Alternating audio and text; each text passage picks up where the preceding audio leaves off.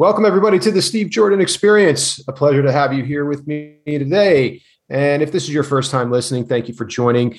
And if you haven't yet, please rate the podcast. It means a lot to me and my guests because we are spending our times, our passions, our love, our interest in sharing the information with you. It helps to get that information out to reach many others. And if you believe in the law of giving and receiving, as I do, if you give just that little bit of a recognition, acknowledgement in that rating, you will give more to everybody else who can find the podcast on the extensive library of podcasts out there. So please rate the podcast. It means a lot. Well, thanks again for listening. And I've got an awesome guest here with me today. His name is Jeffrey Smith. Jeffrey Smith, welcome to the show.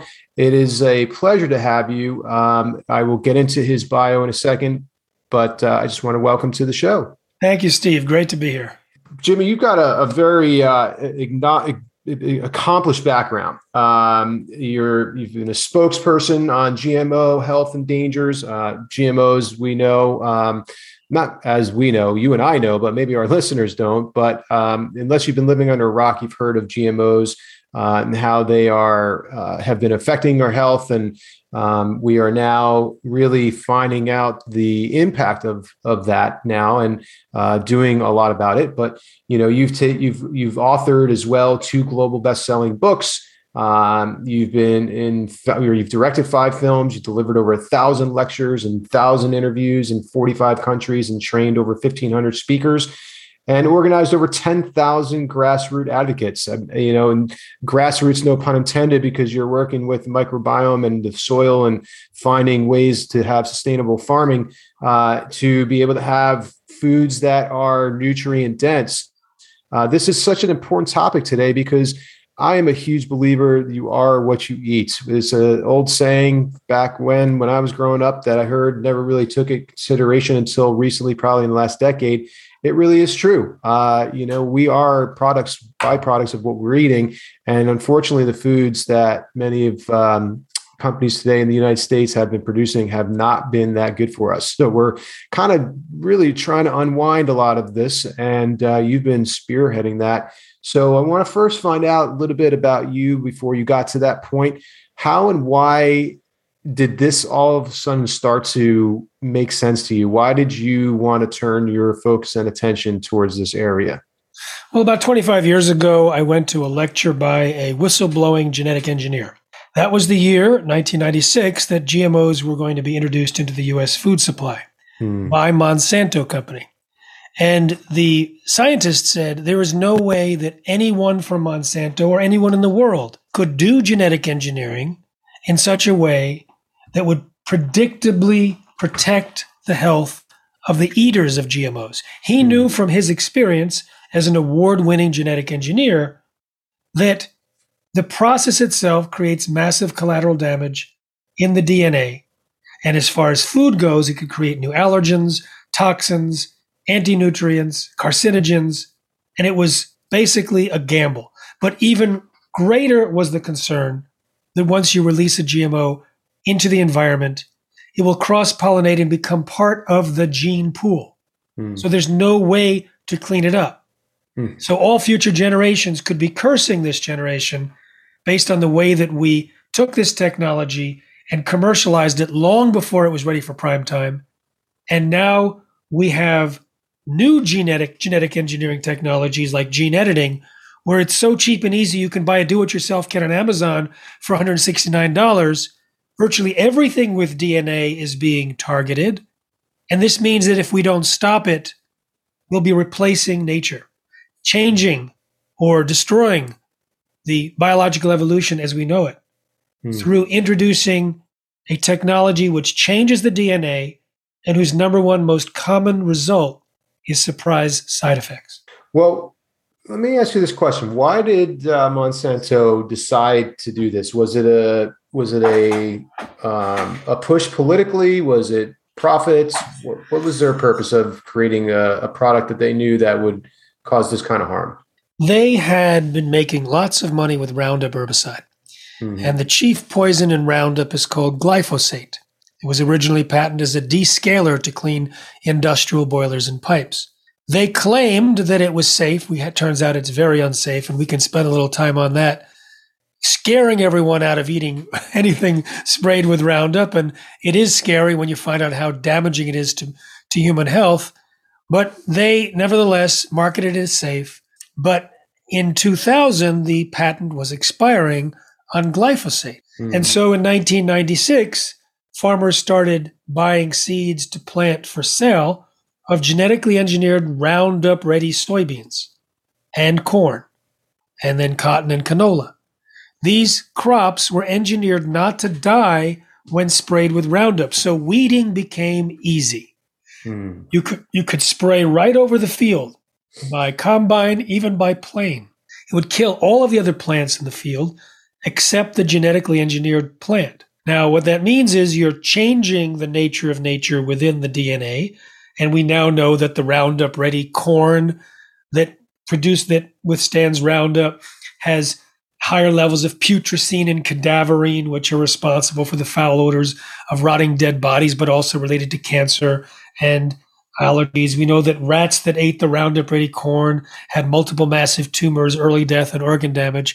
But we also have the Roundup-ready corn that's been sprayed with Roundup, and Roundup has caused multiple massive tumors, early death, organ damage. It's a class 2A carcinogen, et cetera, et cetera.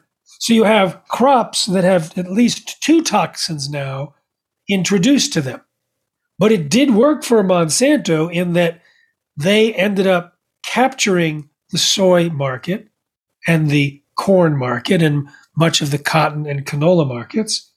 And 90% or more of those crops in North America are genetically engineered, primarily Roundup ready. So that was the reason they genetically engineered crops to sell more chemicals. And the Roundup gets driven into the crop. You can't wash it off. There is something added to it which pushes it into the tissues of the crop, but it also pushes it into the tissues of human skin. So when they were testing to see if Roundup was absorbed by human skin, they put it on human cadaver skin, and lo and behold, there was more than 3 times the allowable absorption level. So they never told the EPA. They illegally hid that information, took human cadaver skin, baked it in an oven, then froze it, and then applied Roundup to that leather-like human skin, had very little absorption, and reported that level to the EPA and got it approved. And now that information came out in a recent trial where juries realized that the Roundup was in fact contributing to the plaintiffs' cancers because they were spraying it and it was being driven into their skin, causing non-Hodgkin's lymphoma. So we now have the problem of many GMOs in our food, as well as a lot of food sprayed with Roundup. Not only the GMOs, Steve, but Roundup is also sprayed just before harvest to dry down grains and beans. So it's in oats, it's in wheat, it's in lentils and hummus, and because of the chickpeas and mung beans. It's throughout our food supply, and it is extremely dangerous.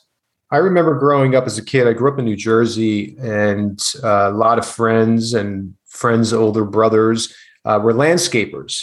And, it's a very seasonal job. And sometimes I would take those summer jobs and do it. And Roundup was a very popular product to kill the weeds. Like, we had these sprayers that you put on your back, and you put the Roundup concentration in it, fill it up with the hose, with the water, and you're spraying, and you spray around all the plants. You spray for the weeds. And is it the same concept, same Roundup that you're speaking of? In fact, in Monsanto's own studies, they found that spraying it was very dangerous for the applicator. So in-house, they told their own people to wear rubber gloves and masks and suits that wouldn't allow penetration. But in their commercials, they showed people in shorts and tank tops and bare feet, never telling the public that it was a danger. A friend of mine who's a scientist had a very interesting experience where he would spray coyote urine around his organic garden to keep the deer away. He ran out of coyote urine, so he peed into a mason jar and sprayed his own urine, and it turns out it was killing the weeds. You see, he was spraying Roundup near his greenhouse, And the Roundup was getting into his body and coming out its urine. So he verified it, that his urine, in fact, was a weed killer in his lab, stopped spraying Roundup, and his urine no longer killed weeds. So when you were spraying the Roundup, you were getting a dose in your body. Some of it goes out your urine very quickly. Some of it works its way into your bone marrow. And it's a situation where if you look at what Roundup does at a mode of action, it damages the fundamental aspects of health. It blocks the absorption of minerals. It is an antibiotic, so it damages the microbiome. It causes leaky gut. It can damage the production of melatonin, serotonin, and dopamine. It can alter hormones. It can cause mutations in DNA. It's a class 2A carcinogen. It can suppress digestion, and it can collapse and destroy mitochondria. And I'm just getting started. Now, if you that's for those that are into health, whether it's recovery from disease or mastering one's health, biohacker, etc., you'll recognize certain things in there. Microbiome, minerals, leaky gut, mitochondria. When these are at risk or having problems, they lead to massive numbers of diseases. Well, if you plot the use of Roundup on Roundup Ready soy and corn, since it was introduced in 96, you can plot that against more than 30 diseases, and the correlation is stunning. Now, correlation doesn't prove causation, but I have interviewed and surveyed thousands of people who got better from these and similar diseases when they switched to non-GMO and organic food.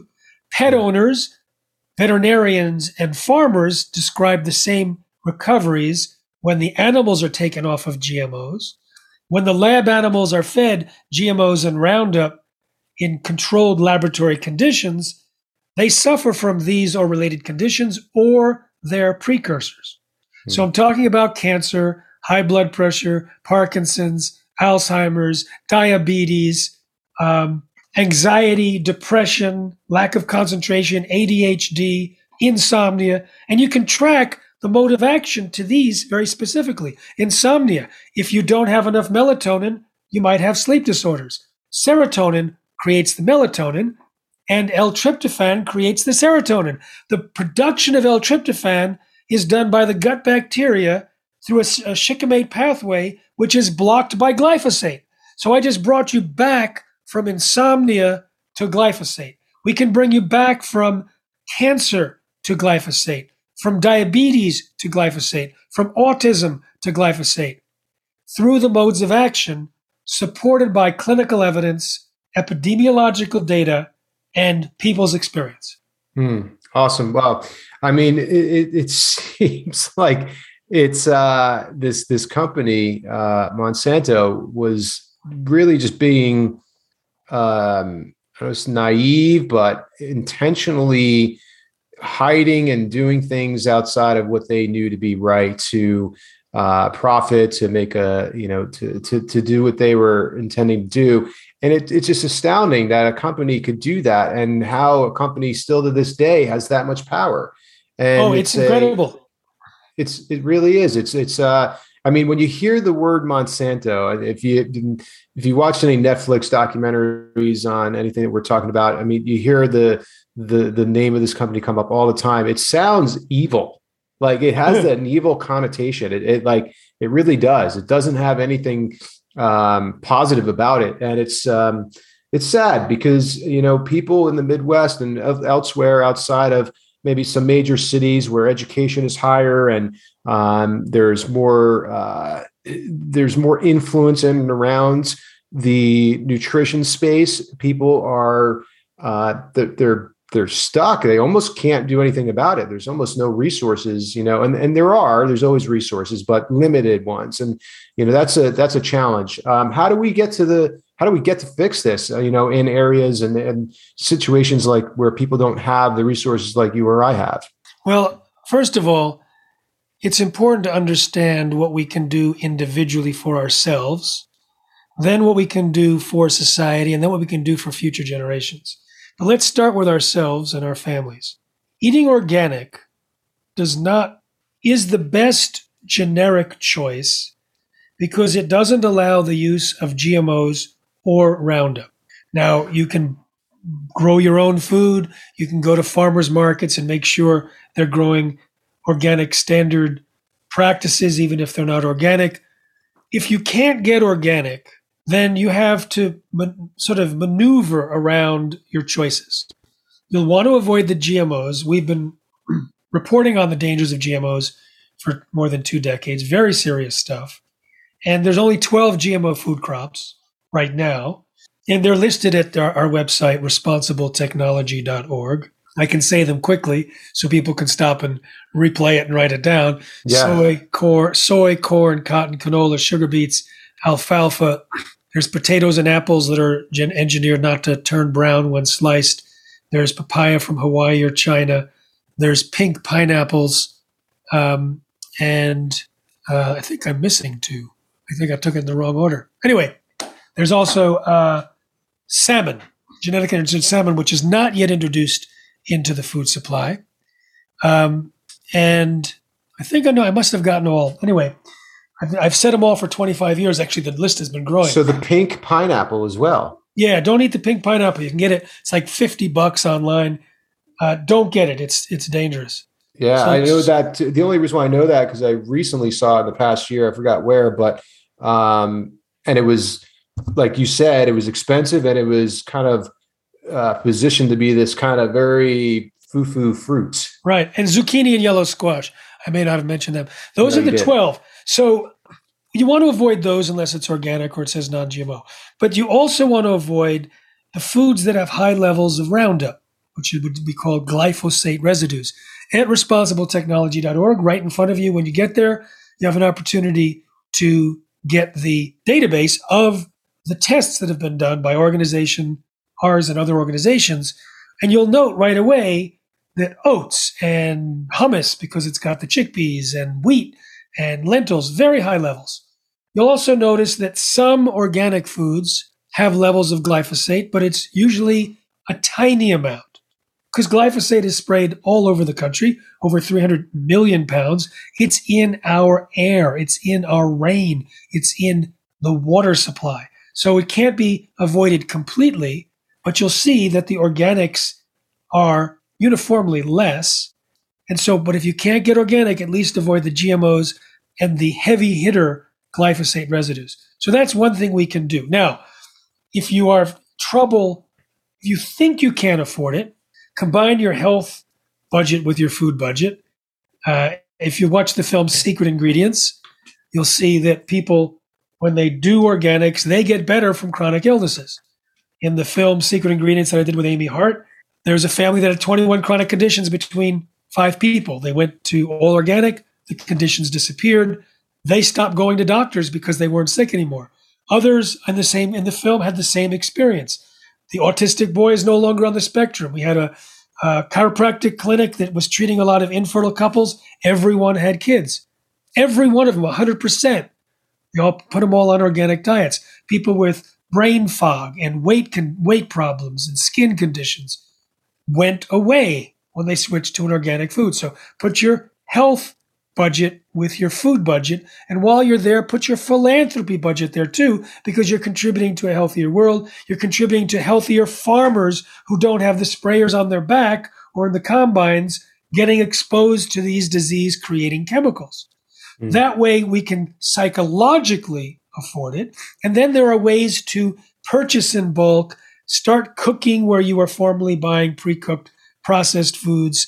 There are techniques to save time and money. We go into a lot of them at this 90-day lifestyle upgrade, which is available also at livehealthybewell.com. But find people who are already up the learning curve on organic, and they'll tell you how you can buy in bulk, how you can get food delivered if it's not in your area. In fact, one of the companies that delivers food, David Setzer, who's Azure Standard delivers to 2,500 drop points, he explained that he can feed his family a full meal for $1.63 a person. And then someone from the film, Kathleen DiChiara, said she can feed her family 5 an all-organic meal for under $20. and they explain how they do it. So I wouldn't say close the door because you don't have organic food in your food desert area. Open your mind to get the resources so that you can get what you need. Awesome. I know these food delivery services, there's a lot of them now, especially during COVID. Are all of them equally do they all equally have high standards as well? Many of them don't. No. Are there ones that you like that you could promote? Well, here's the thing. I can make it easier for people. It's like if they serve organic, if they sell organic, fine. If it's not organic, is it non-GMO project verified? Does it have any glyphosate residue-free certifications? Azure Standard is an excellent one. They don't have 100% coverage from their trucks around the country. They'd have to ship UPS when they don't have a truck delivery. There's others like that, but even within a delivery service, you want to be discriminating so that, if you find a place that I have a weekly box of food and I ordered some groceries in it and they substituted when they didn't have what I wanted and it wasn't organic. I called them and said, you can't do that because it's a food shaped object to me. It's an FSO. I don't eat that. And so you have to be alert. And when you go out to eat, I have on my website at responsibletechnology.org how to order to avoid these things. Sometimes you call in advance if you don't want to eat the genetically engineered cooking oils, which are the soy and the canola and the corn and the cottonseed. You can say, what are you cooking? What oil do you cook in? And if they say soy, say, well, do you have any olive oil there that you could cook my food in? And if it's not a fast food place and they're cooked from scratch, they could probably accommodate. So you end up with healthier food than anyone else at the table or anyone else at the restaurant by making some inquiries. Yeah, I like that. I've been teaching clients to do that for a long time, but not to that degree. Some degrees, like where, you go to a steakhouse and people, like a lot of steak places, will douse the food or even the fish in butter. It's not necessary to do that. So, but going back to organic, everybody hears it. It's a household name. What does organic actually mean? And are all companies that claim to be organic? How is it monitored? Could I just create a product now, grow it in my backyard and say it's organic because I'm not using any pesticides? How does it get to that point? In order for you to put the word organic on your product, you need to register it with the organic standards as an organically certified product. You will get a visit once a year from an organic certifying company. Their inspector will come out. You will have to keep meticulous notes of everything you buy and everything you do so they can check off to make sure that you don't use disallowed products or procedures. So organics is a very specific standard based on what you can't do. You can't spray Roundup. You can't spray atrazine. You can't spray one of many, many chemical synthetic toxins. You can't use GMOs. If you run it through a processor, that processor has to be cleaned out from the previous food products so that you don't get mixing. If you send it in a truck, you can't just mix it with other grains. There has to be a clean out. It has to be documented, written down, so that all of that is inspected and verified. Yes, there is some fraud, and yes, there is some contamination, even when organic producers do their best. But as a standard, it's the best we have. Now, within the organic, some people will be really good at creating outstanding soil biology and soil chemistry, and that will influence the nutrient density of the food. Some will not. There's a new version of food, that's new concept called regenerative agriculture, which it requires a stewardship of the soil that can increase the nutrient density. So you'll be looking for more regenerative certifications and statements. But you can also ask people at farmers markets. I shop at a store which looks for the highest quality of organic. All of their produce is organic, but within organic, they look for the higher quality. However, what I just said, for those that have not yet been on the organic journey, forget everything that I just said. Go from your non-organic cookie to your organic cookie. Go from your non-organic chip to your organic chip. Go from your hamburger bun to the organic hamburger bun. Make the change without stressing about the nutrient density and all that stuff. Just get off the toxins. Now, when you do that, take notes. Do a diary, a spreadsheet I recommend. Every column is a different day. At the top, the percentage of organic that day. Then your energy level, your mood, every single symptom, 1 to 10. How well you slept. All of these things can be influenced by GMOs, Roundup, and other toxins that are used in non-organic food. And I would recommend even start your journey by looking at the film Secret Ingredients, because virtually everyone who watches that film makes a commitment, even before the title, the credits roll, to eat more organic. We've done pre and post tests. We watched a dozen people and families make the transition. We explain what they're avoiding and why it's dangerous. The doctors explain the changes you're seeing are not just one-offs. They happen in our practices every day. We have some gleeful doctors talking about how when their patients backslide and cheat, their symptoms come back and then they become more vigorous with their protocols.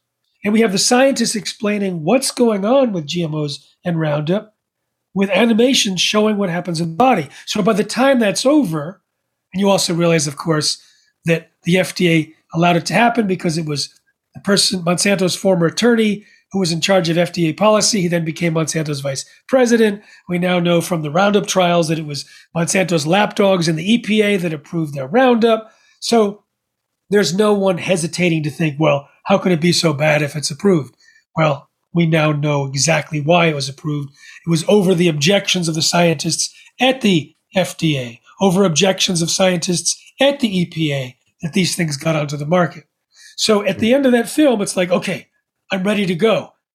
And you'll realize from that film, like the family, the DKRs that had 21 chronic conditions, one boy was autistic, the mother was paralyzed and had all sorts of problems. Father had a breast tumor.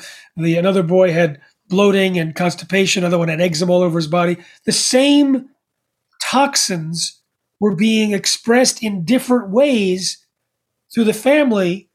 She started experimenting in the family, taking out gluten, taking out commercial dairy, taking out soy, taking out dyes, and they were getting better, but they still were managing 21 chronic conditions. When they switched to all organic, those conditions disappeared. The same underlying cause expressed in different ways based on the weaknesses of the physiology.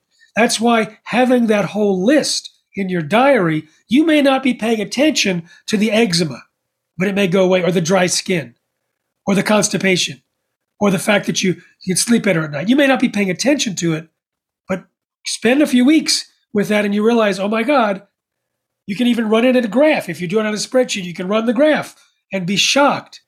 And then if you decide to go on a vacation and ignore the protocols and get what you can, see what happens. Write that down too. Cheating is valuable. It gives information. And also, at times when you can't eat organic, don't worry about it, because the GMOs are toxins, the Roundup is toxin, and worrying is toxic. So just don't bother worrying about it. Do the best you can. Yeah.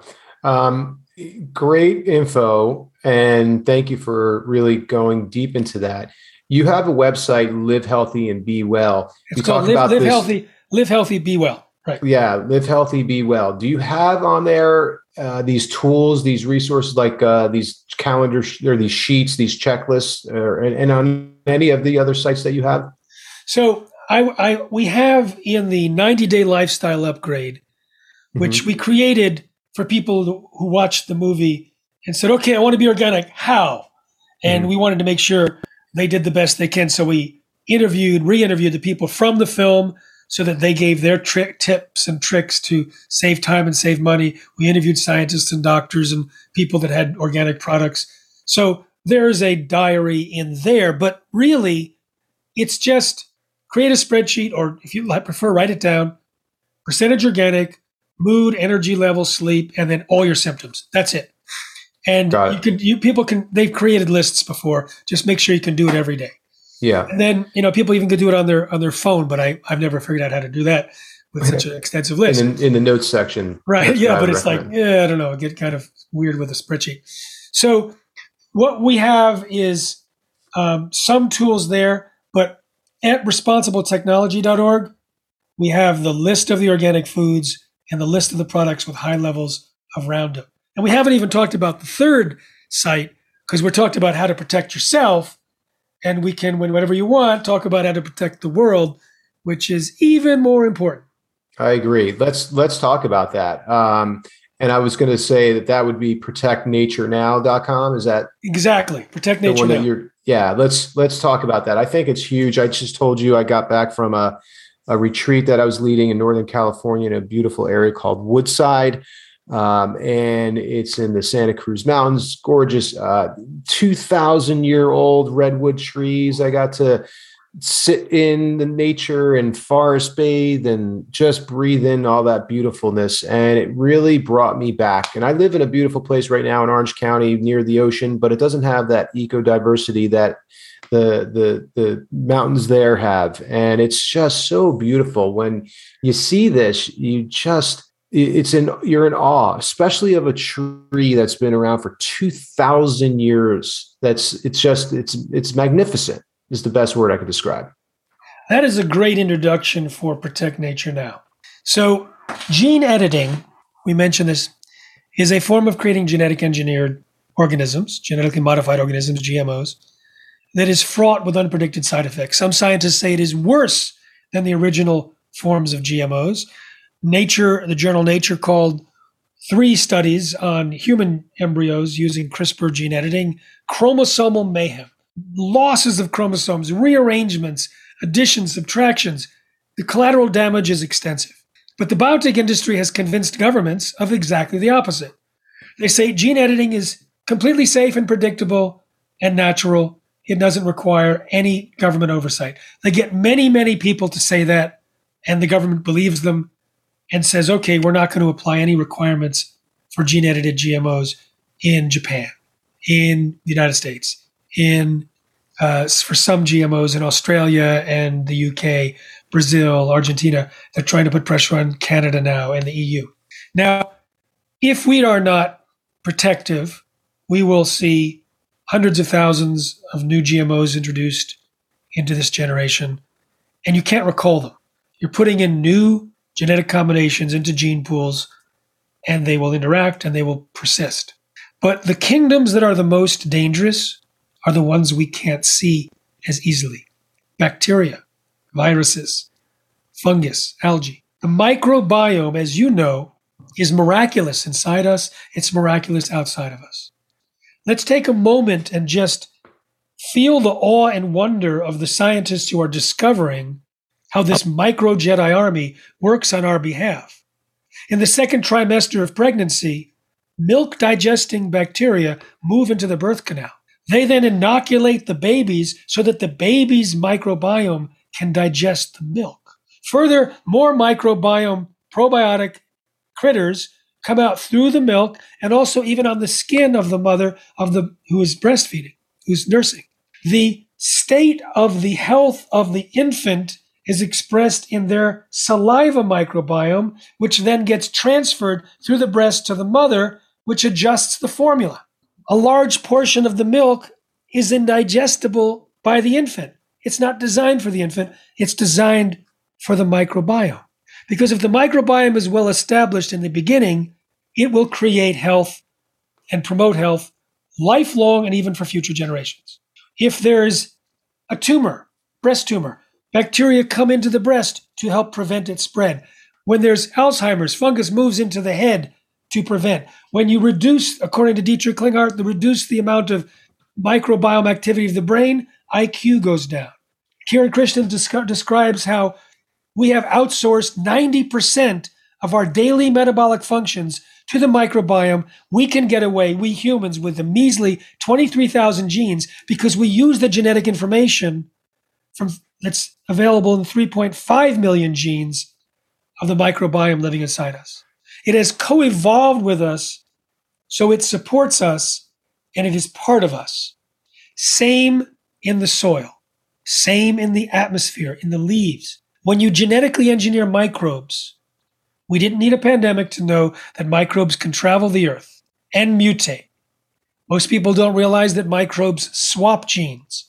They go to big swap meets and they pass on, they're like deck of cards. Here, try mine, try mine. So you introduce a genetically engineered microbe in one location and it may end up in 1,000 ecosystems. And then it transfers its gene to 1,000 different microbes and they're in 1,000 ecosystems. And they can damage or collapse ecosystems. If you go to protectnaturenow.com, watch the 16-minute film, Don't Let the Gene Out of the Bottle. Just want to tell you a word. We show one genetically engineered microbe that was planned to be released 2 weeks away from being released that could have theoretically ended terrestrial plant life. Another one that could have theoretically altered weather patterns permanently on the planet. We talk about a avian flu that was genetically engineered to be airborne, which has a death rate that's more than 50 times that of COVID. At the time I mentioned 24, but they've learned more about it. So we have demonstrated that there are certain bad actors where if they were released, it could be a cataclysm. But it turns out that any genetically engineered microbe will have unpredicted consequences if it survives, because it will change the nature of nature and it can spread around the world. And it can, as I say, damage or collapse ecosystems, including the ecosystems inside of us. There are hardly any safeguards on the planet now to protect us from release of genetically engineered microbes. High school biology classes can create, every kid in the class can create a microbe every day and flush it down the toilet for an environmental release. Imagine the millions of microbes that can be released in this generation. The chances of a catastrophe, or worse yet, a cataclysm, grow with every release.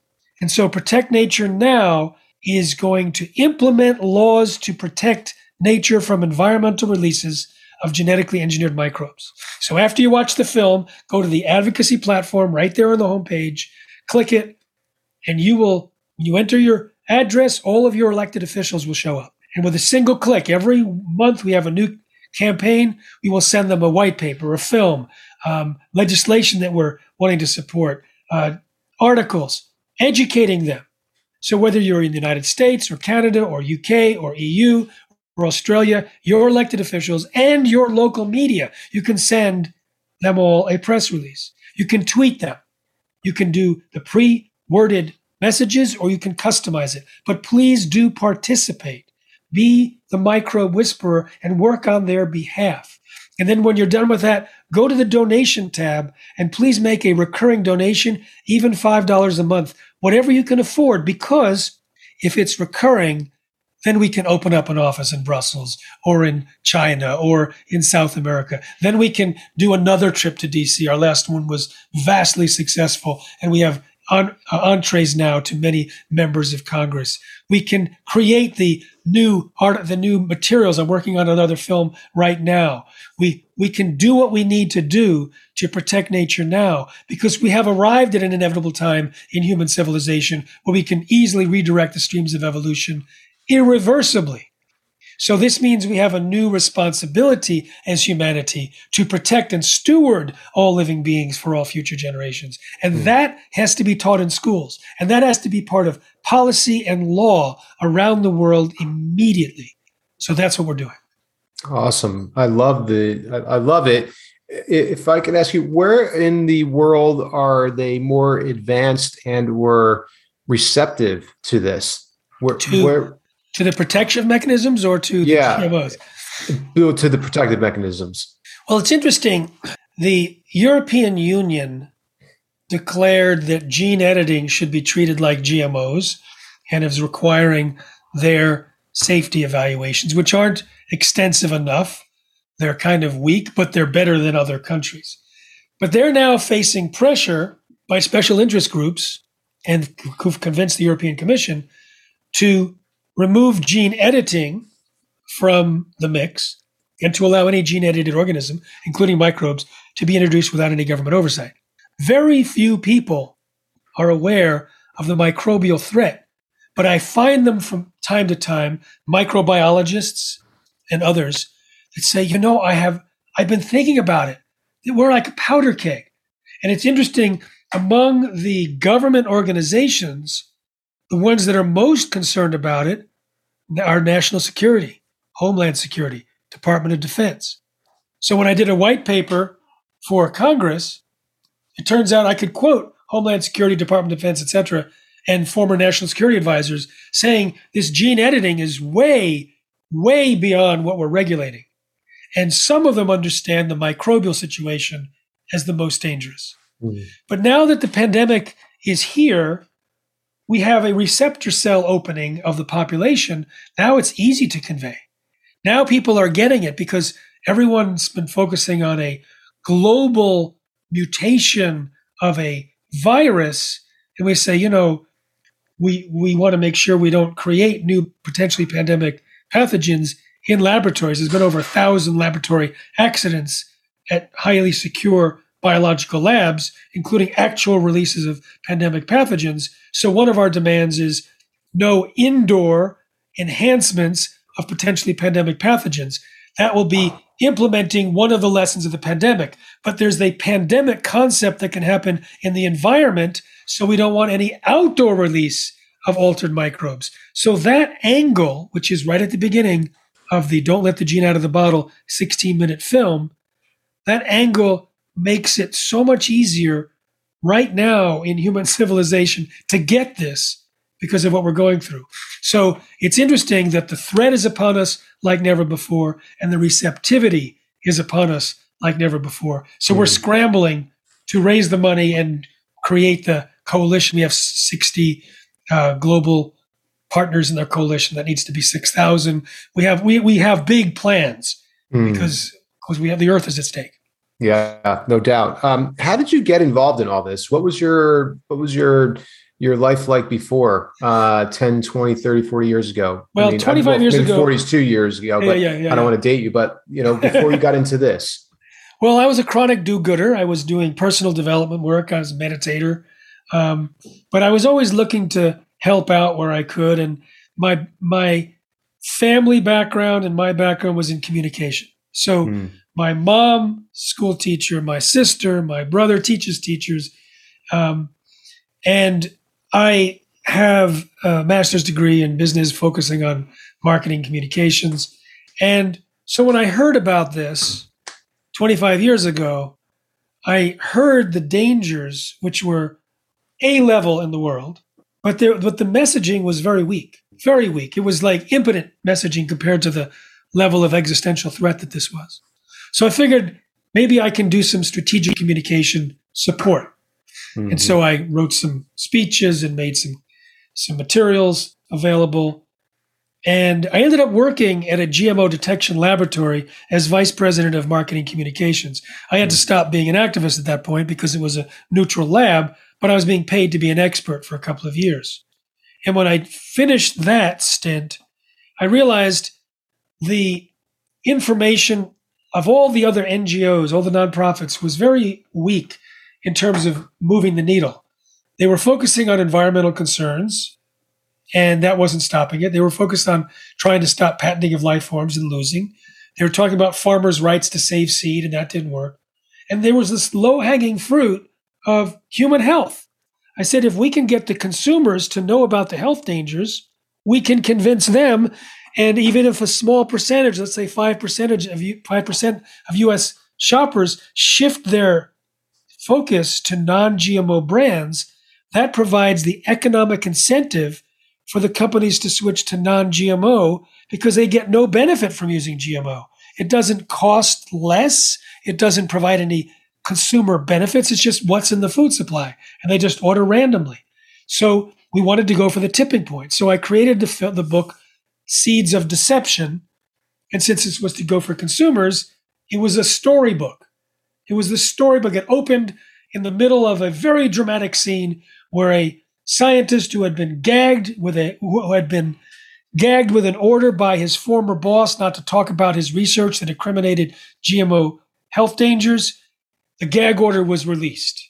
30 reporters they actually were in a press conference at his former boss's laboratory when the boss said that the restrictions for Dr. Pustai's speaking have been lifted. Before he finished the sentence, they ran to the door. And they ended up at his house. They all knew where he lived because they had parked there 7 months earlier when this was brewing. And they knocked on the door, and then Arpad's wife opened the door, and there was a person waving a piece of paper. Your husband can talk to us now. That's how I started it, from a drama standpoint, from a story standpoint, because remember, communication, education, not like, let's start with the beginning. What's a GMO? No, let's get excited. This guy discovered that the generic process of genetic engineering caused in his rats in 10 days potentially precancerous cell growth in the digestive tract, smaller brains, livers, and testicles, partial atrophy of the liver, damaged immune system. He went public with his concerns, was a hero for 2 days at his prestigious institute. Then supposedly Monsanto contacted the Clinton administration, who contacted Tony Blair, who contacted the director of the institute. The next day he was fired. So this is a big, high-level drama that allowed GMOs on the market because he was creating the safety testing protocol for the European Union. His work was supposed to be what you do to figure out if your foods are safe. But he was basically fired. His team was disbanded. His documents were stolen, or he wasn't able to get the ones that were stolen. It was an absolute calamity. But the day that these reporters showed up, within a month, over 750 articles on GMO safety were written in the UK alone. And it created a firestorm. And as one editor wrote, it divided society into two warring blocks. And that was the death knell of GMOs in Europe, the coverage of this man's problems and his discoveries. And in the US, crickets. In the US, Project Censor described it as one of the 10 most underreported events of the year. No one talked about it. There was a clampdown in the major media. So what we had to do at the Institute for Responsible Technology is figure out how to get the truth about GMO health dangers out to people and not rely on the biased mainstream media. So that's what we did through 2 books and 5 movies and 1,000 talks in 45 countries and training people. And it worked. Now, 51% of Americans believe GMOs are unsafe. And so we have more than we need. The tipping point is underway. So we're pivoting after 25 years to focus on the microbiome. It's a little harder because your choices in the supermarket aren't going to stop the release of genetically engineered microbes. We need government policy. So that's a new arena for us. So we're bringing in heavy hitters in that. I love it. I love your passion. It's extraordinary. I can tell that you had a communications background because your communication skills are outstanding. Your ability to move and inspire and to create action in your words and in your delivery is paramount. It's awesome to hear and see somebody who's so passionate about this. You know, GMOs have been talked about and have been discussed on these big platforms now, Netflix, Amazon, and other Hulu and other platforms. You know, that it is important, and I think we all should be more in tune to the possibilities of creating a GMO-free planet. And then the microbiomes, not just within ourselves, but within our ecosystem, I think is really something that I've taken away from here as well. One last question about the microbiome. Why and how are we more focused on that today than ever before? I mean, even in health, you're saying that the microbiome might be your window to your health, in so many ways. Is it just because we have more access to it, ability to study it, or it's been studied for more period of time and we're now understanding it better? Well, in the last 5 years, there's been over 50,000 studies on the human microbiome and health, which is a ton. Mm-hmm. And we have the ability to study it with our materials, but we're also seeing now the link between disease and the microbiome. Kiran Krishnan tells me that 80% of chronic disease has its origins in a imbalance in the microbiome. When there's something called fecal transplants, and if you haven't heard of it, it may be shocking. You take the fecal matter of, let's say, a mouse, and you put it into another mouse. The diseases or the health of the first mouse are transferred. I'm not talking about infection. I'm talking about obesity or thinness, irritable bowel, cancer, it's like the microbiome, the bacteria and others, has a programming that represents that health. So I talked to Dr. David Perlmutter, who wrote Grain Brain and Brain Baker, and #1 best-selling author, and he's in my film Secret Ingredients. He said that there was a woman that came to him because her 12-year-old had autism and could hardly speak. And based on his studies of the microbiome, he recommended a fecal transplant. Many humans are getting fecal transplants. So they did a fecal transplant, and I think they went to England for it at the time. Within 2 weeks, the 12-year-old was speaking full sentences. There was a study or a case study where this athlete was having big digestive problems, got a fecal transplant. The digestive problems got better. She started gaining weight. She found out that the person that were the donor had a history of obesity, as did her family. So we are seeing the impacts. Now we're seeing it at an impact. We're seeing the impacts at a time where we're also using antibiotics. Roundup is sprayed all over the country, killing the microbiome of the soil. We are at war with the microbiome. At the same time, we're discovering that it is life critical. So it's a very poignant time in history. Yeah, I can see that, no doubt. Any final thoughts before we close out the show? Again, we got, you have 3 websites, protectnaturenow.com, and these will all be listed in the show notes. livinghealthybewell.com. Live Healthy, Be Well. It's Live Healthy, Be Well. Oh, well, yeah, I'm sorry. Live Healthy, Be Well. Right. And then your last one, responsibletechnology.com. .org. .org. My bad. Hey, good job. I mean, yeah, terrible job. All right. Well, you know what it did? It actually, if you're listening, you're going to get double dose of it. You actually get the exactly. Right I'm very glad you did that, because otherwise it's like, what? Exactly. Yeah, getting their attention. All right. So here's my final thoughts, Steve. You told me you involved this retreat on mindset and resetting the mindset. Yes. I want to suggest that in this case, this information be allowed to influence the new mindset in 2 ways. First of all, we can take this information and be angry, sad, or fearful. That's people's decision, but I like to recommend to digest it in a way that turns us from victim to victor. That gives us empowerment. That says we get to determine what we want to do, what we call food, and not have it dictated to us by Monsanto or their enforcement wing in Washington. And that this is part of the second mindset piece. That as I traveled around the world and spoke to regulators in different countries, they said, for example, we don't need to test GMOs. Your FDA did it, and it's approved, so we don't have to do it. There's a mindset of giving away power and authority. We give it away at school, we give it away at work, we give it to the government, we give it to mainstream media, we give it to experts. And that's why GMOs are on the market, because everyone gave it away. Monsanto, the FDA doesn't test for GMOs. The policy created by Monsanto's former attorney, who was in charge of FDA policy, was that Monsanto gets to determine if its foods are safe. The FDA has no required safety studies.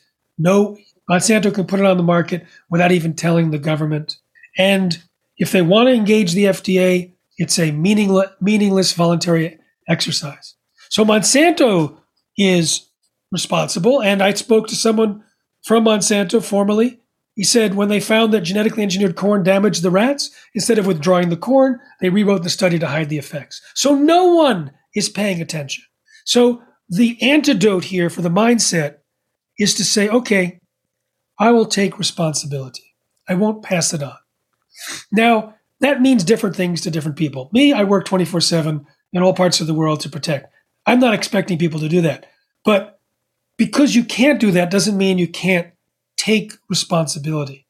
Take the responsibility and see how that manifests in your life with your skills and your resources and your social network and your family.